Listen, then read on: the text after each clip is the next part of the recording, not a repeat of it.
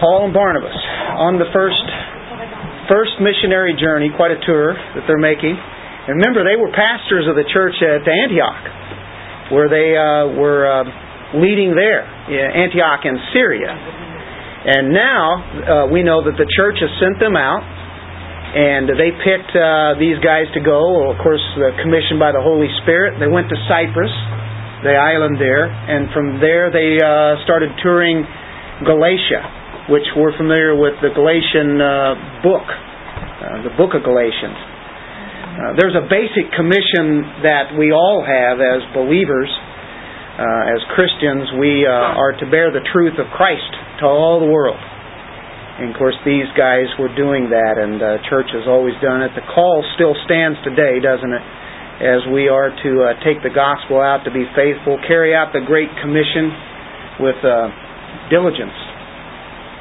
And so a lot of things that we can definitely learn as they do their mission work. Throughout the history of the church, God has brought up certain individuals. Of course, that's what makes up the church, individuals. But certain that He's raised up that move in church history. And of course, right there from the outset, the early church, we've seen it in the book of Acts. And now we've come to two standout heroes of the faith, Paul and Barnabas. And they take off to the west.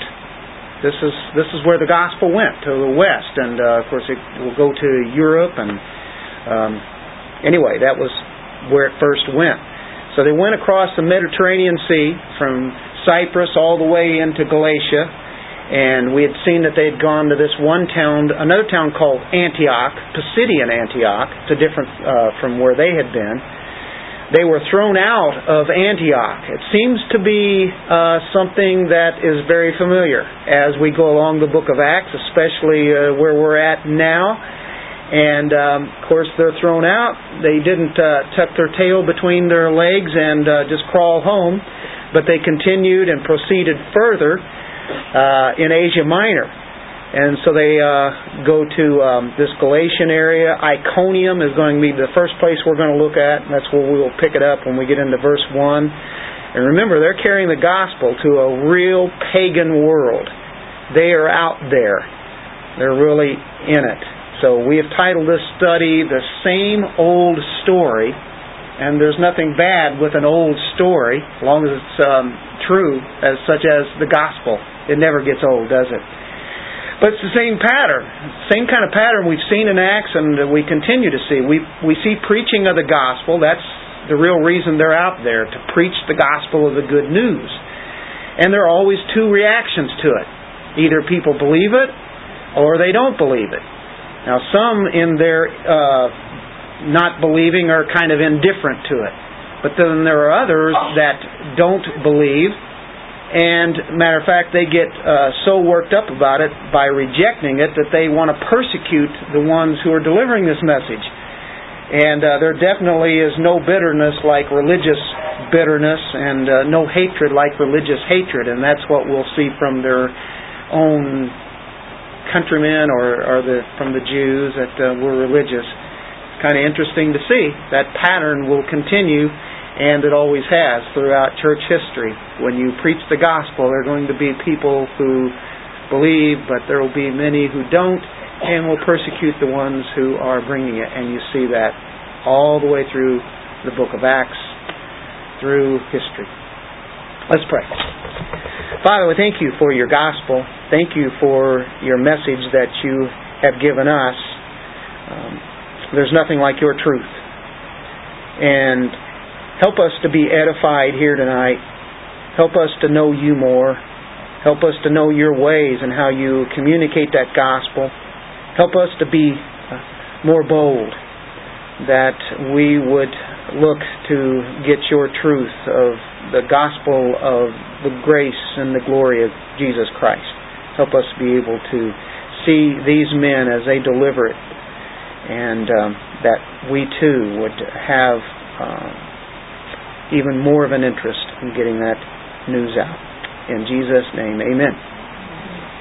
Well, it's kind of divided up by the different places they went. The first place is going to be Iconium, Paul and Barnabas in Iconium. And, they got kicked out of the city that they were last in. If you remember in chapter 13, we know that there were a persecution that was instigated by the people, and Paul and Barnabas were drove out of the district. Driven out of there. Not too popular by those people, but there are believers that have come out as a result of that. And so they shook off the dust of their feet in protest and went to Iconium. That's last part of 13, it said. And so the disciples were continually filled with joy and with the Holy Spirit. So with one thing that looks really bad, you see another aspect of, this is God operating here because the Holy Spirit is filling people with Him and His joy. So here we go. I imagine you could hear somebody like Barnabas maybe say, "Okay, Paul, what are we going to do now? We've managed to get ourselves kicked out of the city. Should we go back home?" No, there's no turning back to going home. Now, Iconium is 100 miles away from Pisidian Antioch. So that's a pretty good little distance without the modern kind of travel. And you remember there are mountains where they are at, and they happen to be on this city where they're going. Iconium is on a broad plateau. So kind of picture that.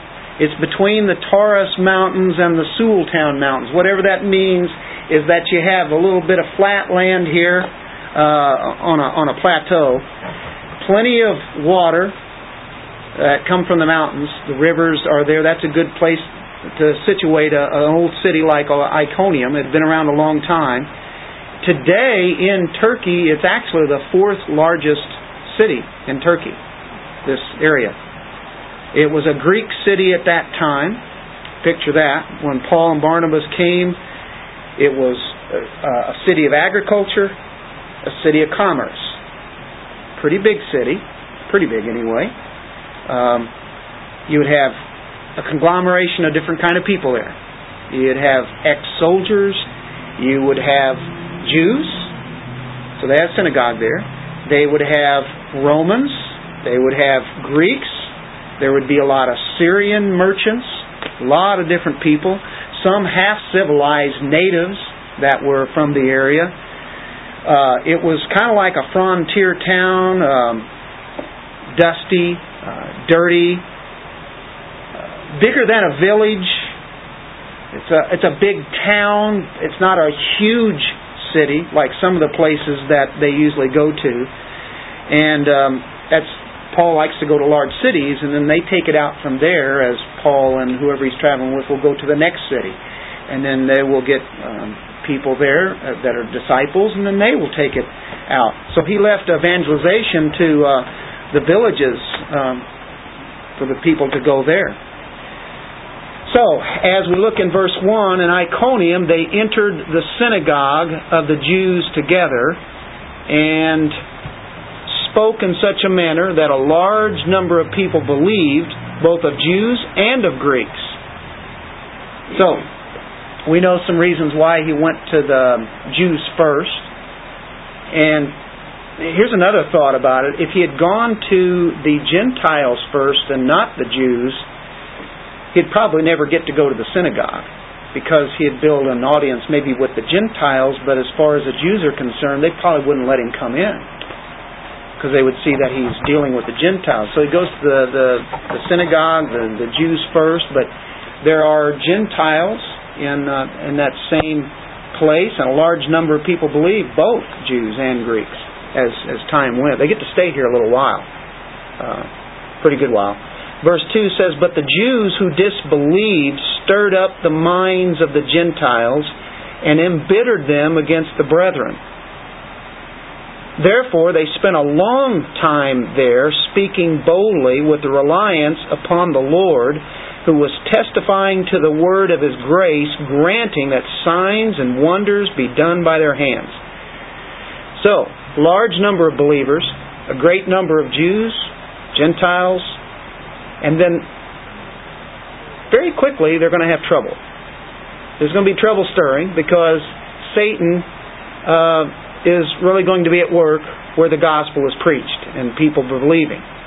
Just when you think everything's going good, quote, There He is working behind the scenes, right? But we see that in verse 2. The ones who disbelieved stirred up the minds of the Gentiles. That word for disbelieved, I think what you're getting into here is that it's a matter of disobedience. It's not just disbelieving, unbelieving, but a disobedience. So apparently, as you see this opposition, it's kind of underground. It's just boiling underneath, and then it's going to stir up more and more as it's smoldering. And there's bitterness, there's hatred, you're starting to get a polarization of the unbelievers and the believers in this area here. Yeah, there's definitely a division. It always happens. The gospel comes along and causes division. And apparently this took quite a while for all of this to unfold, because it says in verse 3, they spent a long time there. And in the Greek tense, it doesn't tell us how long, but it's at least quite a few months. It's not just a few weeks or a few days. It's quite a few months. And it can take it all the way up to 3 years. I don't think it's probably 3 years, but we're talking a long time. It was more than just a little vacation time there for a few days. It's quite a while, several months. And we'll notice that these guys are really bold. It says in verse 3, therefore they spent a long time there speaking boldly. And boy, you have to be bold to be victorious. You have to be bold. And there's a boiling pot going on. There's division already stirring, and they keep preaching. That's bold. That's quite a quality that these guys have, and they resist. When the people that they're preaching to, or the unbelievers, they're resisting you, and they're resisting everything that you are and everything that you're preaching and teaching about. So that's the kind of thing that's going on. And we'll notice they spent a long time there speaking boldly with reliance upon the Lord. Now they're relying totally upon God. There's no other way. The only way they're going to be able to survive is absolute relying, and that's what we're to do. That's our whole lives, really, anyway. There's two things here. The Lordship of Christ is their theme. That's the whole idea of what they're preaching, right? And because it says here, reliance upon the Lord.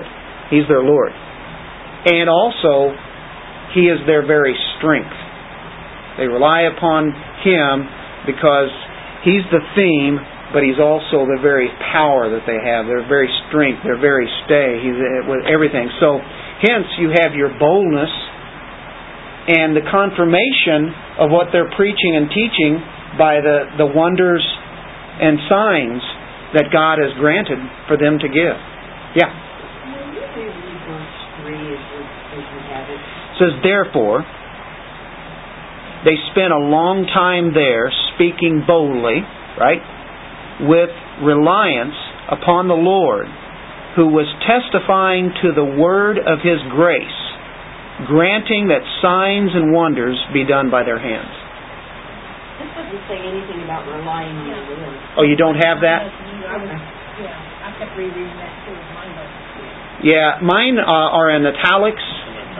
Yeah, NAS has that. Yeah.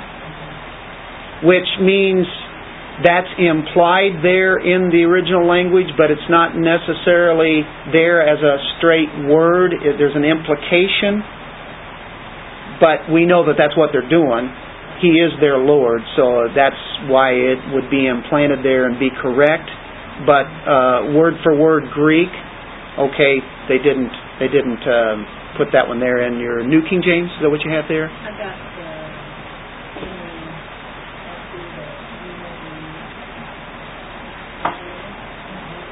No, mine's New American Standard. Here's the NIV. It could be. I do have the NIV. Is it ESV? At home I have This is the at home. Okay, all right. That one. Okay. This is All right. ESV. I forgot which one I had. Well, God is enabling them to do what they're doing, to preach this Word. We know that they know they're not doing it on their own. So they're an absolute reliance in everything they're doing. How are they going to live? How are they going to feed themselves? They're going to a place where, they're not working as per se. We know that Paul does the tent thing and everything, but until he gets established, that isn't always the case. But they're doing this preaching and then these miraculous signs and wonders to a place that has not experienced anything like this. I mean, this is totally foreign to them. And there are some things that they're seeing as they're hearing, they're seeing, feeling, experiencing this. And you can't detach the miracles, signs, and wonders from the Word of God. Every time you see it, they're connected together. John Calvin said that God hardly ever allows them, miracles, wonders, to be detached from the Word. Their true use is the establishing of the gospel in its full and genuine authority. And so it's not just, and of course there's healings, and of course we get another one on Lystra, a particular one that's brought out. Who knows what kind of signs and wonders? Signs is semeion, which means it's pointing to. A sign points to something much greater. It's like having a sign. We don't go out and start hugging that sign that says Jefferson City 5 miles away after you've been driving for 3 days, and but if you're going to that particular time, it's pointing to there. And that's the idea of the word for signs, and of course wonders is dealing with this the power of God. But God is giving testimony by allowing them to have that, to give it to the people. They're getting blessed. People would believe. So the Lord was giving testimony by granting these signs that pointing to Christ. It's pointing to the very power of God, how awesome that He is. It created wonder in their minds. I mean, they're just astounded, amazed.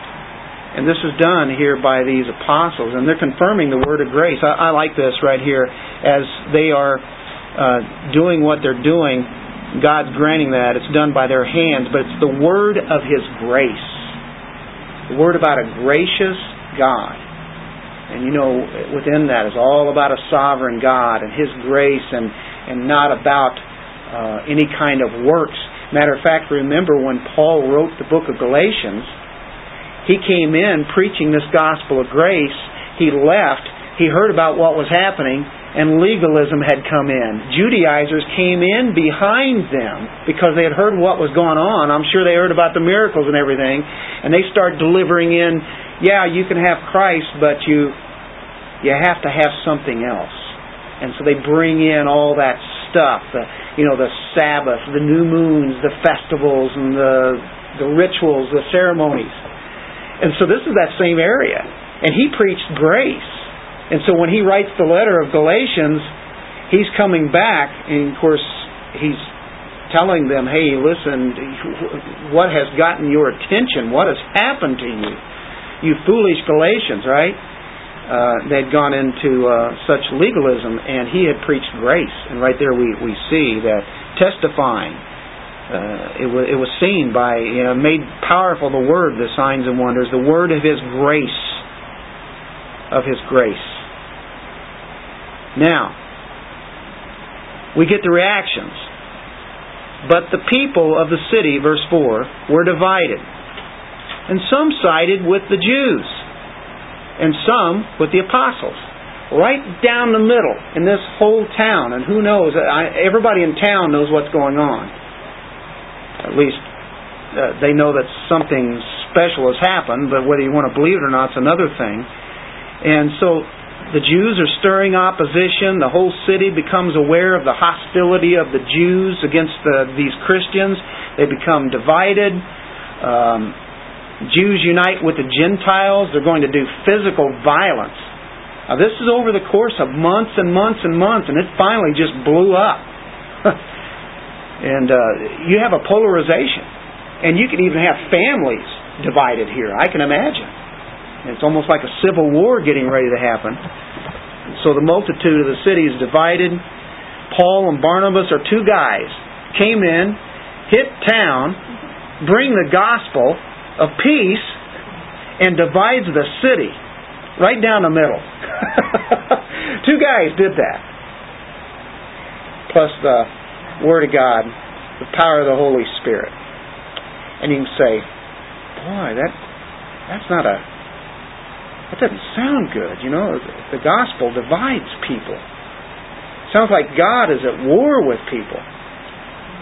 Well, the gospel does divide people.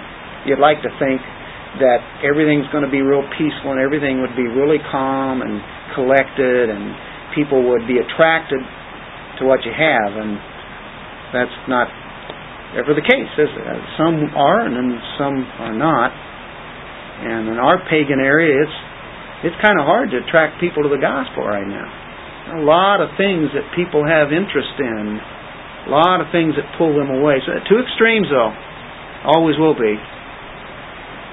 So we see here that it says in verse 5, when an attempt was made by both the Gentiles and the Jews with their rulers.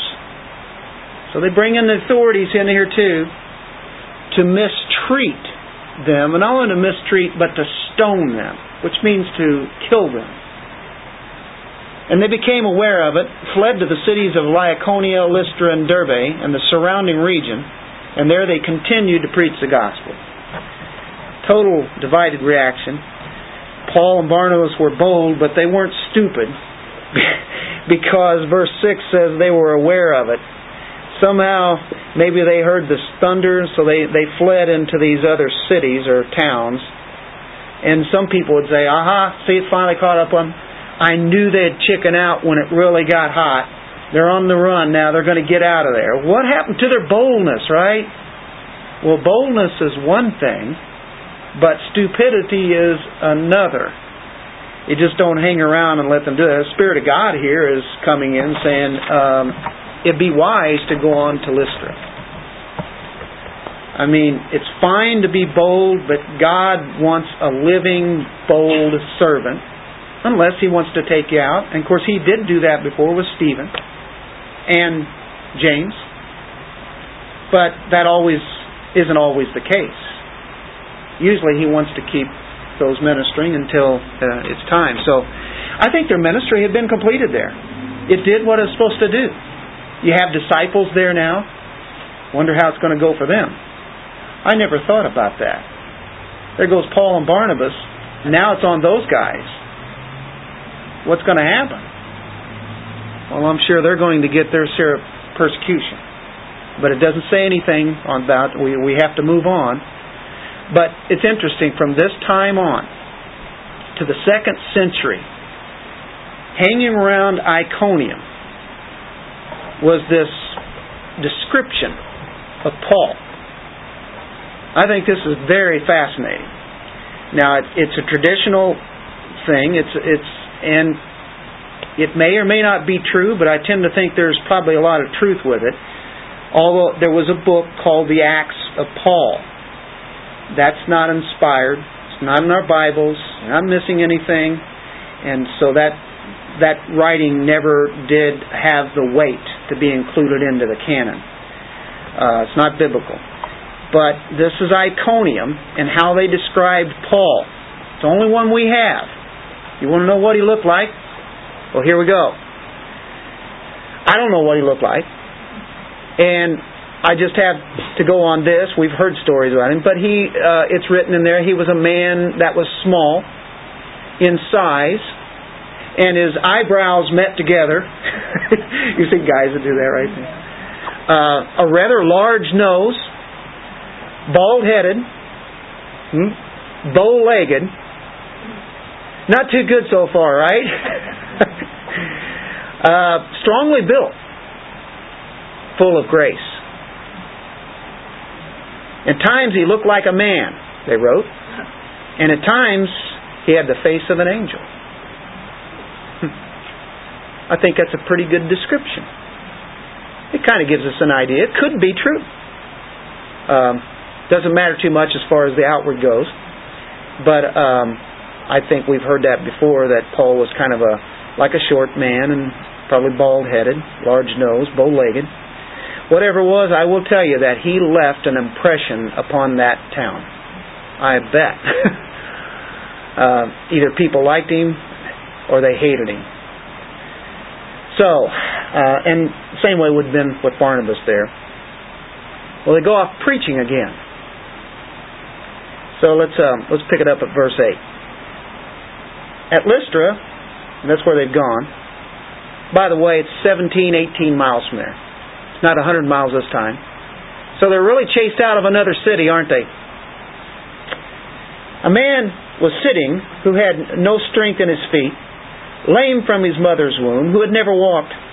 This man was listening to Paul as he spoke, who, when he had fixed his gaze on him, and seen that he had faith to be made well, said with a loud voice, "Stand upright on your feet." And he leaped up, began to walk. When the crowd saw what Paul had done, they raised their voice, saying in the Lycaonian language, "The gods have become like men and have come down to us." And they began calling Barnabas Zeus and Paul Hermes, because he was the chief speaker. The priest of Zeus, whose temple was just outside the city, brought oxen and garlands to the gates and wanted to offer sacrifice with the crowds.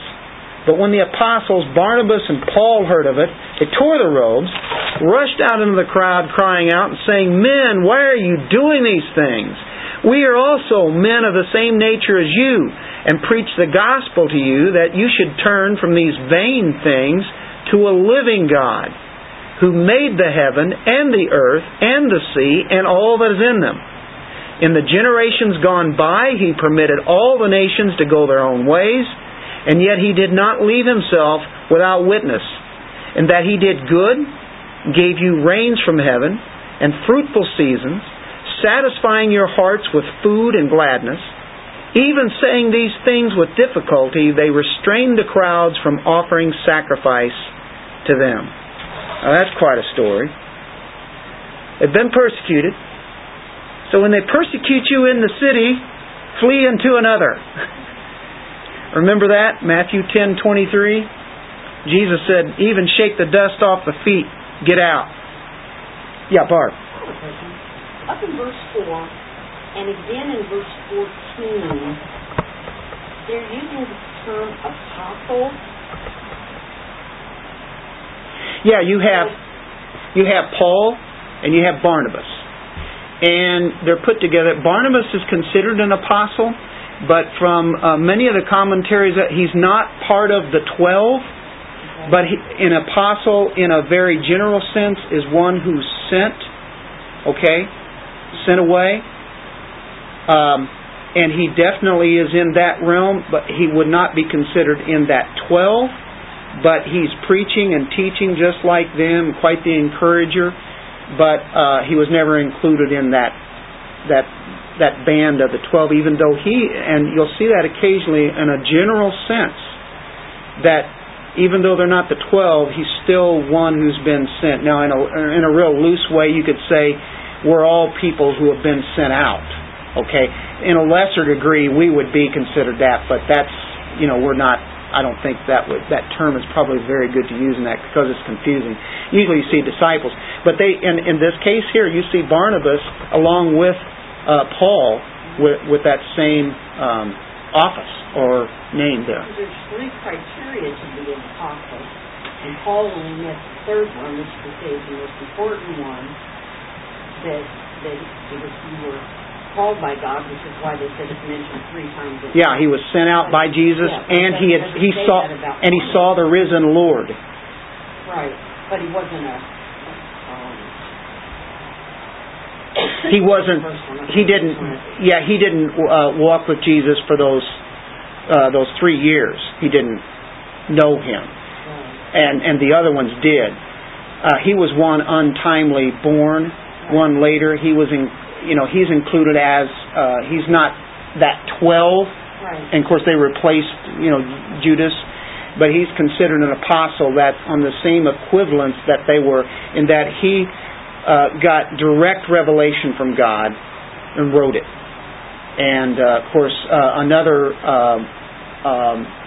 sign of an apostle is 2 Corinthians chapter 12. They do signs and wonders and miracles. And so with his preaching of the Word, his writing of Scripture, not anybody could just sit down and write Scripture. And eventually when it became the Word of God, you either have the apostles or some that were connected directly underneath them that got direct revelation, like James, the half-brother of our Lord, Jude. Of course, you have Mark, who, was not an apostle, but he sat underneath Peter. All of those guys. Luke was there with Paul. And Luke is not an apostle, but he got direct revelation from God as he compiled his information from the apostles like Peter, and then being with Paul and getting the teaching there. So all of those men, even though they're not even called apostles, they did write Scripture, but we see who they were connected with.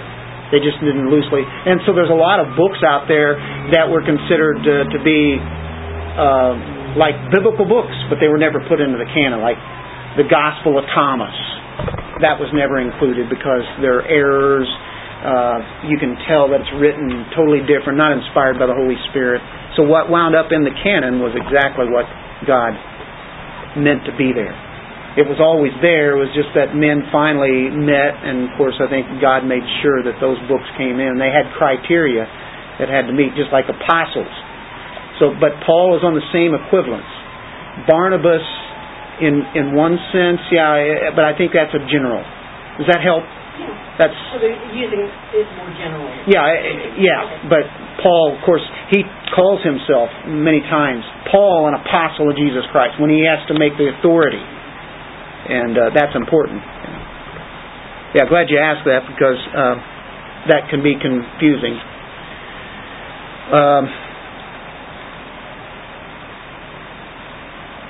Lystra, 17, 18 miles away. Matter of fact, they're going the wrong direction. Not really. But they used to go to cities. They're getting into really smaller towns, villages now. They're going away from civilization, which usually you see Paul in civilization and huge cities. That's what we've talked about so much. Lystra is a Roman colony. It was founded by Augustus Caesar, right? Roman. It's in the area known as Galatia. We're still in there. So it's kind of interesting as we're studying this, and then we have the book of Galatians. So it kind of correlates. No synagogue here. That tells you a little bit about it. We're getting into the outskirts here. There may have been a synagogue, but it's not mentioned. And it doesn't say that they go to the synagogue first or anything. One thing they did, they got there and began to preach. They fought through opposition. They had victory at Iconium. I call it victory. Even though they had to get out of there, they move on, and they're not daunted by it. I think you call this boldness, don't you? There's no substitute for this boldness. And though that's a key ingredient, and then using the gifts that God's given them. So we've made it through our first part. We're moving into the second part here tonight. Lystra. There's a man sitting there. He's with no strength. The word there means impotent or without strength. Legs don't have any strength. He couldn't stand up. He couldn't walk. He couldn't go anywhere. It was congenital. He never walked. He was always crippled. No capacity for walking. He probably had always lived there his life. He hasn't moved lately anyway, but going around traveling, that's not an area to travel very well anyway. And this man, when you're crippled like that and he can't walk, I'm sure he didn't do moving around. Everybody in town has to know him. Everybody knows the town cripple. And it's interesting, he's sitting there, describes him, no strength, lame from his mother's womb, always been that way, had never walked. This sounds familiar. And it just sounds so familiar. It goes back to the time of Jesus. How many times did he heal people? People that have been born that way. And in John 9, a guy had been born blind, and Jesus says that he was like that for a purpose, for this particular time. That's incredible. So you see a sovereign God in all this. So this man is right there. I mean, this is an appointed time for him, isn't it? Just sitting there, and Paul starts speaking, and he's continually preaching, and this man is continually hearing. In the Greek, this man was listening, kept on listening. It wasn't that he was a hit and miss. I mean, he is really bearing down on what Paul's saying. And Paul's presenting Christ. What else would he present? Right? He's presenting the Lord. He's presenting this gospel. So, and God's working on this guy's heart while he's giving the message. I think that's neat. So he's huddled somewhere, probably in a marketplace. That's usually where they would hang out at, where there were people around. And this guy's heart's going to get touched, as well as his legs. And Paul, as he spoke, he's speaking. You ever seen a speaker and all of a sudden they keep on speaking, but they start looking at something, and it takes your attention. What are they looking at? Usually they're looking out, amongst the crowd and not peering on just one person. But in this case, the man has got his ears and his eyes on Paul, and Paul is just like glaring at him. And I'm thinking that God is working on Paul here as he's continuing to stare at him, and out of all that gob of people that are there around that whole area, Paul's eyes are sticking on this crippled man over in the corner. Cripples were very common, but he's on this specific one. And, they would stand by the gates, the marketplace, wherever the people were. And I think it was the Spirit of God drawing Paul right to that man. That this is something here that God's doing. And when he fixed his gaze on him, he had seen that he had faith to be made well. And then Paul I'm sure he has a loud voice already. He's been preaching. And then he tells this guy to stand upright on your feet. Can you imagine that? And what's amazing, the guy said, "You don't know me. Why would I?" No, what did he do? He leapt up. And we've seen this before, haven't we? Of course, when Jesus says, stand up, and of course it seems like they just jump and leap and everything. Stand upright on your feet. And he leaped up, began to walk. Whoa. Now these people haven't seen anything like this. They have not heard any kind of message like this. Paul's going where the gospel hasn't been. And Christ has been presented. And Paul has perceived that God is doing a work in this man's heart as well as his legs. Right in the middle of a sermon. And you'd almost think, well, wouldn't God want to wait till that sermon is done? I think whatever he said is enough.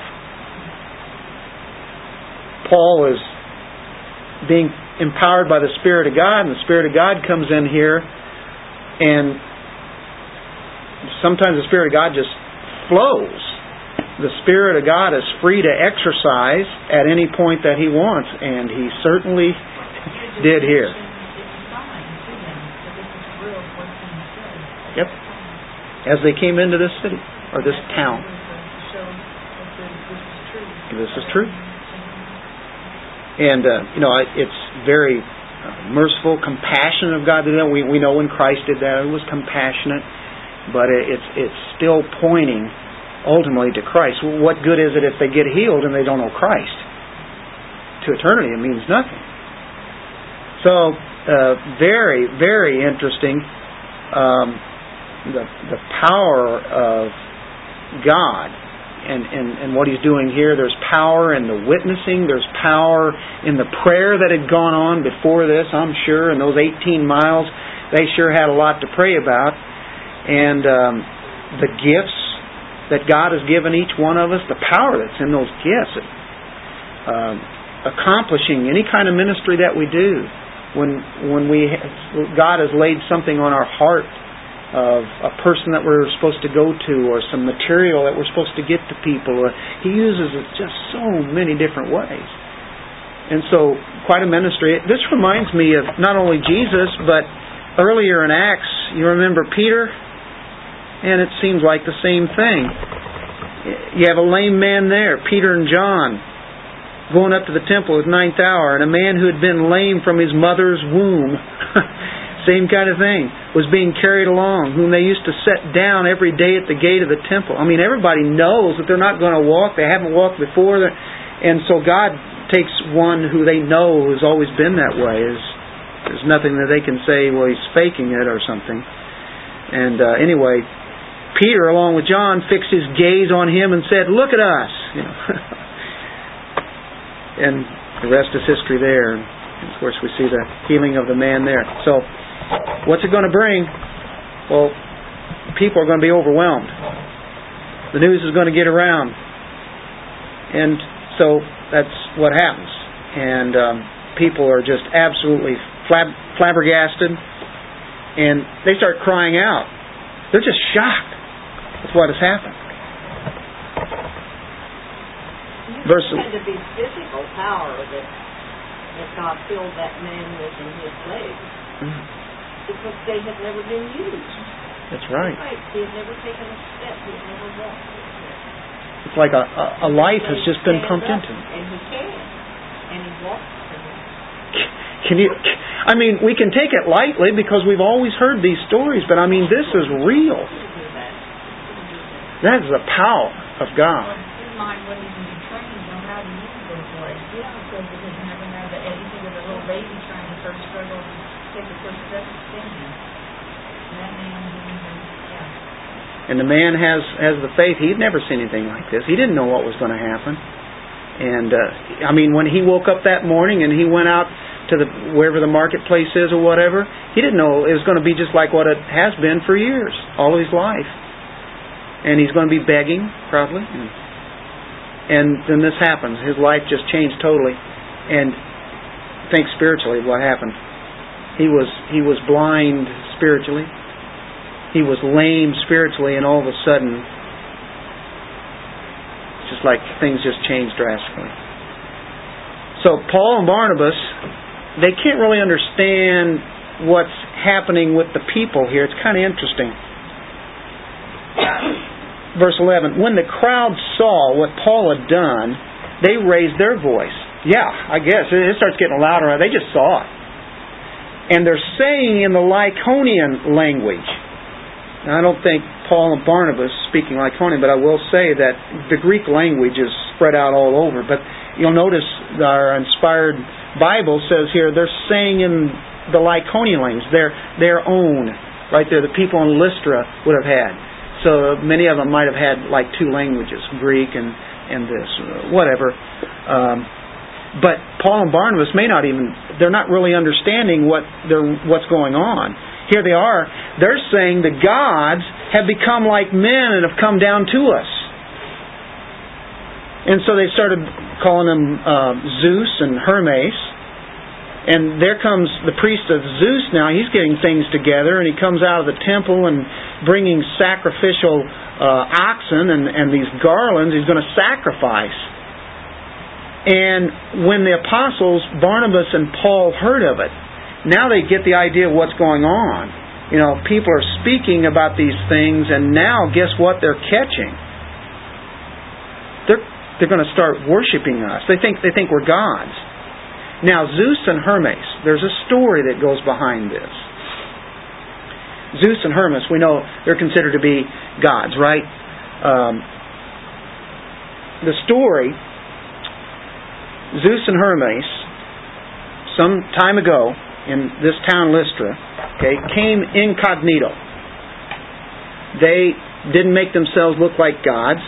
They came to this town of Lystra. And it's an outpost, a Roman colony, way out there in Asia Minor. Here come these two gods that people don't know, and they're just asking for hospitality. They look like beggars. They don't look like anybody. They need a place to stay. They need something to eat, something to drink. And everybody refused them. Everybody in Lystra knows this story. This is what happened to this town. So it goes. This is the legend. And everybody in town refused them, except two people. There's an old man by the name of Philemon and his wife Baucis. So they took in the gods into their house. These gods are in disguise. They don't know they're supposed to be gods, as the story goes. They're just strangers. So they fed them, kept them up there in their home there. You know what the result was? After they quit staying there, the whole town of Lystra was wiped out. Now that's what the story is. Those two gods killed everybody there, except the two, Philemon and Baucus. And they were made guardians of this splendid temple that's outside of the town there. That great temple. And so they lived on, and they're considered guardians of this. They were highly honored. And whenever they died, they turned into two great trees. Now, tree worship, idolatry. You ever heard of the tree huggers? There's probably something behind that in the New Age. You go back to pagan idolatry and such. Trees are considered to be quite a big deal. But anyway, okay, with that story and that background, why did you tell us about that? Well, Paul and Barnabas are saying, not Paul and Barnabas. I mean, they're looking at these guys, the people are, and they're saying, Zeus and Hermes are back. They just saw something miraculous. This has got to be from those gods. We're not going to blow it this time. We got to get things together right now. We got to put together a worship. They call Barnabas Jupiter, or in this case, what? Zeus. Anywhere you go, different nations, different empires have these same kind of gods. A god for this, god for that, god of the sky, god of the trees, whatever. God of money, patron saints. Who's the saint of traveling? Saint Christopher. You remember, you've seen those people have them from their mirror and such? They have a patron saint for everything. For even eating, right? Where you won't get something stuck in your throat. They have a special day for that. What? Saint Blaise. Yeah. You know about those, right? You guys know those. Well, that's basically what was going on here. And Latin is the Zeus there. They call Paul Mercury, or in this case what you see in your Bibles is Hermes. So different ones. But they're the same ones, they just have different names. Because he was the chief speaker. That says it there. And they're saying, they're here. This is the story that they knew. I mean, they believed it. And so here they are. What would you do if you were part of that kind of thinking? Well, let's don't blow it like that generation did. They'd seen the healing, and they couldn't ignore it. They're not going to ignore these so-called gods, at least what they're thinking. And Barnabas must have been somewhat a large, handsome kind of guy. And so they named him Zeus. Zeus was the king of the gods. Barnabas is Zeus. And, of course, Paul would be who?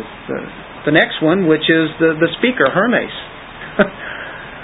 Wasn't hard for them to figure out who these guys are. They'd been here before, right? The God of speech, the God who invented speech, as a matter of fact. Paul was probably the one doing the major talking. Of course, we know those two gods don't exist.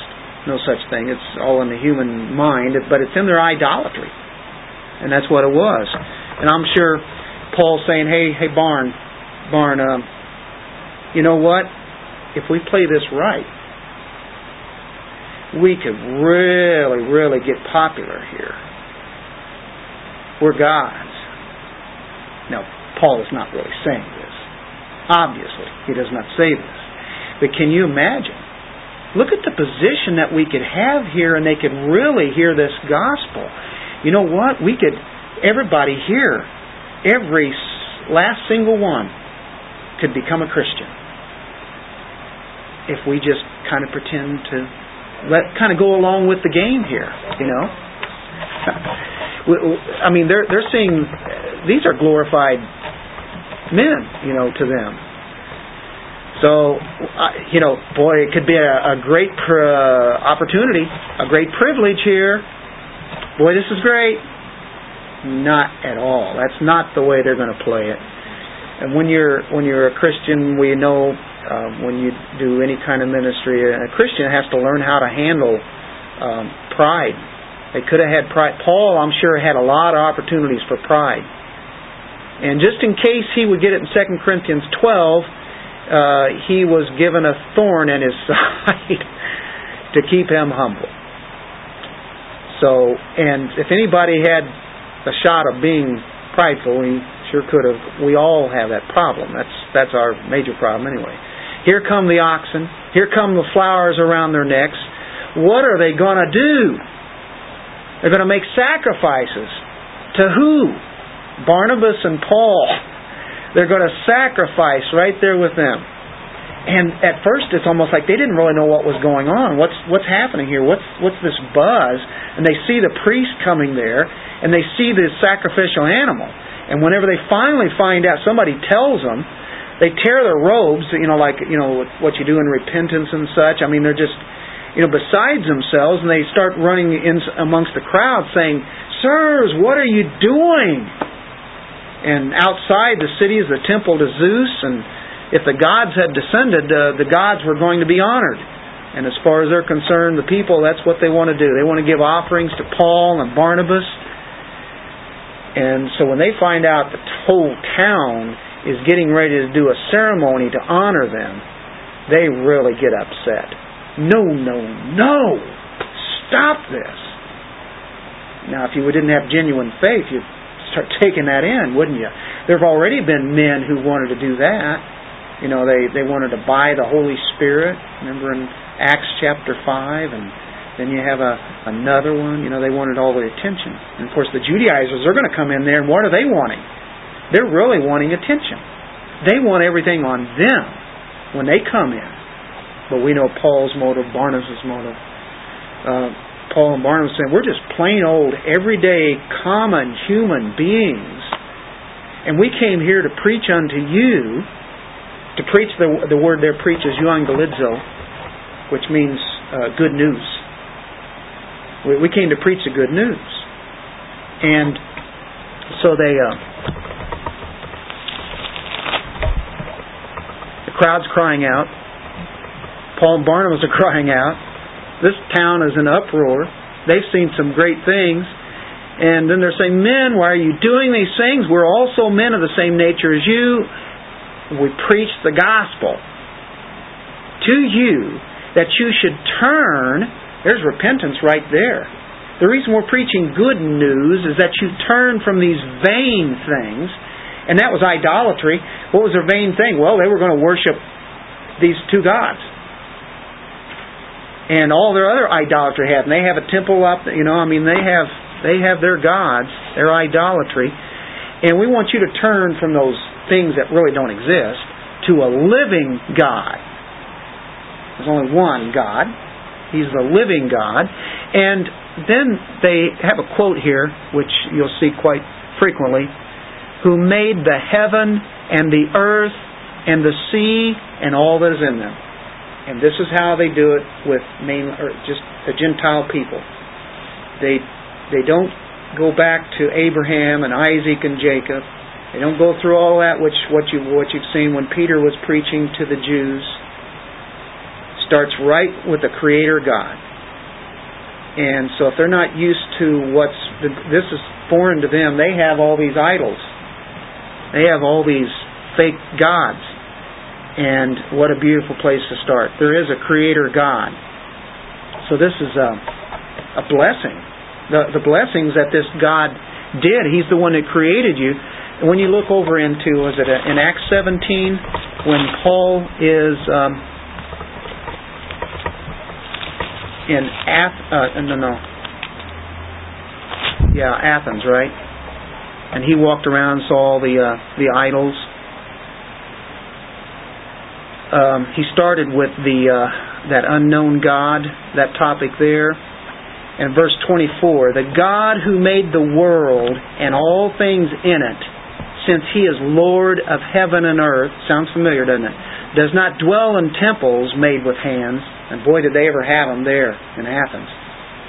All the Greek gods and such. Nor is He served by human hands as though He needed anything, since He Himself gives to all people life and breath and all things. Every little breath that we take, we know that it just came from God. Acts 17, and I started at verse 24. Actually starts at 22, but he addresses the Athenians there. And of course, right there is the goddess of fertility, right? Athens. And at Athens, you have Athena. Athens is named after. So he gives people life and breath and all things. He's starting with this Creator God. That's where he starts with Him. And He made from one man every nation and mankind to live on all the face of the earth, having determined their appointed times and the boundaries of their habitation. Exactly how long nations will last. He's already determined when the United States would come into play, and then when they would be judged, as He has done with all the other nations and the empires, and He draws the boundaries. And He says that's the kind of God that He is, that they would seek God, if perhaps they might grope for Him and find Him, though He is not far from each one of us. His presence is there. That's what He's saying back here in Acts 14, where He starts with the one who made the heaven and earth. Verse 16, in the generations gone by, He permitted all the nations to go their own ways. All have turned aside and away from God, right? He let the nations go their own way, but all at the same time, and yet He did not leave Himself without witness. They turned totally away from God, went to their idolatry. And Romans 1 gives us a great view of that. Everybody has some kind of knowledge of God just by creation. It's there. It might be back in the recesses of the mind, but that knowledge is there. But then they cover it up more and more, and then finally gets into idolatry with all the worshiping of animals. And so it just got worse and worse. And that's how it had gotten when, of course, Paul and Barnabas were around. And, of course, they're getting right into the heart of the paganism. Even though they saw paganism and where they had been from, this is definitely there. But He didn't leave Himself without witness. Look at this. To sinful pagans, He did not leave Himself without witness, and that He did good and gave you rains from heaven. He blesses the just and the unjust. He gives the rains, the blessings, fruitful seasons, satisfying your hearts with food and gladness. This God who created it, He's not far from you. If you would somehow look to Him, He's there.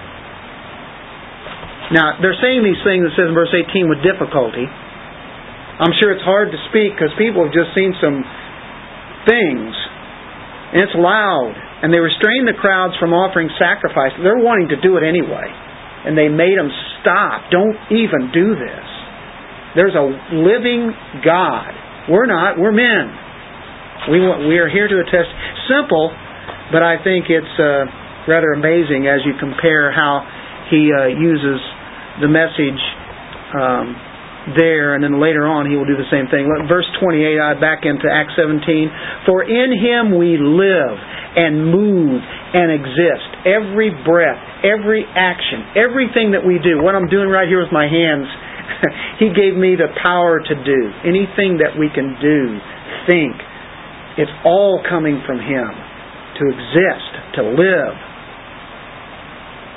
And then he quotes a poet there, and such that they would be familiar with. But he hits right on where they're at. And so I think in much of the pagan realm that we live in, it's probably best just to start out, whether they believe it or not, that God is the Creator. I know it's foreign to them, but yeah, you get on a foundation, and still yet there's something that's been put into their mind. Romans 2 says there's a conscience that God has given every man. And so even though they want to push it out of the way, or they've been taught through schools and everything that there's, we came out of nothing, So this definitely is Paul and Barnabas preaching. They preached in that town the gospel, and now they're just adding on to tie this all together. And what a message that must have been. Wouldn't you like to have been there? Well, what did Paul and Barnabas do? They disclaimed any kind of glory that they could have taken. And, of course, it was all about the glory of God and service to Christ. That has to be there, doesn't it? So they took that opportunity. Of course, we know that they're going to have to move on. So we're going to stop there tonight. And we realize that you preach the gospel and you keep preaching. And you keep going even when it's not popular. Yes? Being made in the image of God, I think that's how we know that there is a creator, that there is a God, because we've been made in the image. Animals don't worship anything. Exactly. They don't have that. There's a naturally born tendency that God has given them. Even though it's very much tainted by sin, there's still that remnant of what God has made. And of course, that's the whole idea, to restore us back into the very image of God. And of course, He's doing that now. And one day in glory, we will be exactly like Christ. Same image. Not being Christ or God, but His image. Brothers and sisters, that's what I always remember with them, was that there is a God. First of all, we were created by Him, and we were created in His image. So once you do get created in the image, then you go to, you talk about the sin that you block and you from, participating with that relationship with Him. Yep. It's a natural flow. Man made in the very image of God, and of course that what God has done to in His plan to restore us, and that's the good news. And it's all by His grace. Otherwise, He would leave us in our dreadful condition.